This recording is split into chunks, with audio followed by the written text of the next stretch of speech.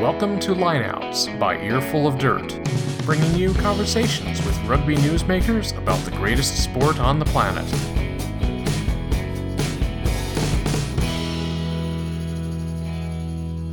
Hey guys, we're here with Dan Lyle. This is Dan. And again, this is Victor. I wanted to ask a couple questions just following up from the match today. It was a 29-7 Saracens victory. What were your thoughts on the second match here in the U.S. in the American Series? Yeah, the first of the American Series, very American in the sense that, we used to say when we played for the team, and I think the U.S. team takes on the same attribute of anytime, any place, anyhow. I think that was that type of game today where, we had a great first shot by Chris Wiles, but then it was a grind out. Owen Farrell, he's, we used to call Chris Wiles a Swiss Army knife. He could pull anything out, but Owen is one of those type of players that they grounded out and then you had that penalty try. So not a performance necessarily for the crowd, but the experience of Saracens, then they're able to kind of arm themselves for every game and they have a lot of tools. So it was a good performance by them and, a good first off, but this is the first of many. That's great to hear. Let me tell you, yes, that score, the score does not reflect the effort on the field by Falcons, and I'm sure we can all agree on that. Now, what is your opinion about the crowd, the ambiance of the game and everything? Yeah, we're building it, right? Saracens, funnily enough, as the double European champions, have 5,000 season ticket holders, right?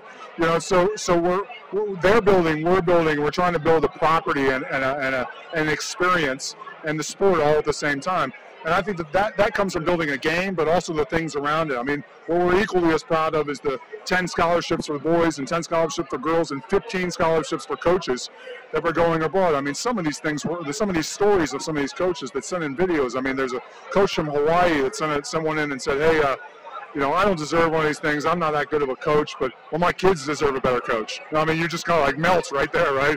That kind of stuff. So it's all the activities around it. And I think what I'm most proud of is that USA Rugby came on board with this. The Premiership came on board with this. We came on board with this. Some sponsors came on board with it. And I think those are the ingredients to this wonderful cake batter and of course NBC Sports combined together to do something. And if you have the right ingredients, you can bake something or grow something. Now, I'll tell you this. I don't know if you noticed like I have, but I saw a lot more Saracen supporters like myself than Falcon supporters, and Falcons were supposed to be the home team. And it almost felt like they were outnumbered like 10-1. Well, of course. The Saracens are, have been the penultimate side, in Europe, if not the world. They have, I don't know if you could put a better Super Rugby, French Rugby, a better side on the field that they can put on the field.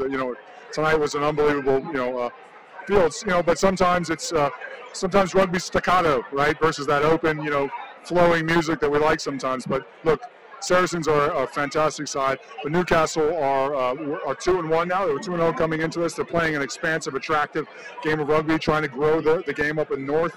And it's wonderful that they brought the game here to Philadelphia, kind of a parallel Northeast city. There we go. Done. I will say that there was a really strong contingent of Falcons fans. I'm sure you saw that with the banners and everything. So that was definitely a good home sport. I thought it was all Saracens until I saw that too. But moving to the next game, you may actually know this off the top of your head, but can't speak about it. But do you know where you may be thinking to look at for future games? I'm assuming East Coast makes the most sense. Yeah, we're about consistency. So Philadelphia has been a great host.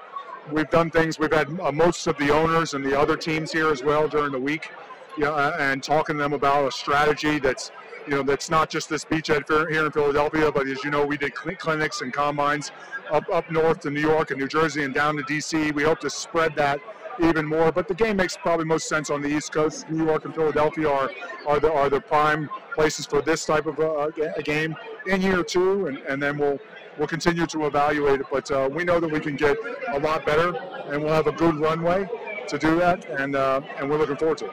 Now let me ask you, how long do we have to wait for Bath Rugby to come down here? Because you used to play there, you used to be the captain, so I know you have pool down there still. So when are we going to get Bath overseas? Yeah, certainly. They're a very aggressive club. They have a great ownership group, or owner, and Bruce Craig. Their management team, they have a great star-studded lineup. I think the Bath fans would not want to have a home game taken away, so they might have to be the next visiting team. We like Saracens as well. So, look, we're we'll be spoiled for choice going forward. But I think the primary thing to think of is the Premiership Rugby American Series, and this year presented by Penn Mutual. It was fantastic. But the American Series is what we're growing, because it's kind of like the NFLs, where when you went to those first NFL games, there was every jersey from every team, plus their own college jerseys, plus their own thing. We're celebrating rugby. Right, so we're bringing something that's world class, and all 12 of these teams are fantastic teams with fantastic players. So the American Series is our focus in the first couple of years, and we're just privileged this year to have Newcastle and Saracens. There we go, then. Dan. I mean, that wraps up with my questions, but I will say any New York games you can get will be perfect. Us being both from New York, any coaching clinics for myself as a not very good player will be amazing. So if you can keep that up, I'd be 100% supportive of this entire series. Let's not forget that he plays for New York Rugby Club, by the way. Yeah, look, like I said, New York and Philadelphia, D.C., Boston are all really strong. It's going to be a support network for this series, and we're going to spend time in each of those cities doing that development work and that work that needs to be done to grow this brand, as well as grow the values of rugby. I think that's the fun part about this game. So we'll look forward to seeing everybody. And we had submissions for coaches and stuff from Louisiana to Illinois to Hawaii to California. So it's really about the American Series is hopefully penetrates from a development perspective, everybody. Well, sir, thank you very much. It's been a pleasure to have you. Thank you very much, by the way, for the interview that you gave Aaron Castro, one of our co-hosts. So it's a pleasure to have you once again on Earful of Dirt, and we hope to get you again soon. Yeah, thanks, guys. Appreciate it.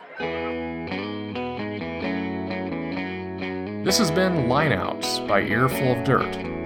Connect with Earful of Dirt online. We're on Facebook and Twitter at Earful of Dirt. You can email us at earfulofdirt@gmail.com or call and leave us a voicemail at 720-600-2679. For Aaron, Dan, and Victor, I'm Corey. Thanks for listening.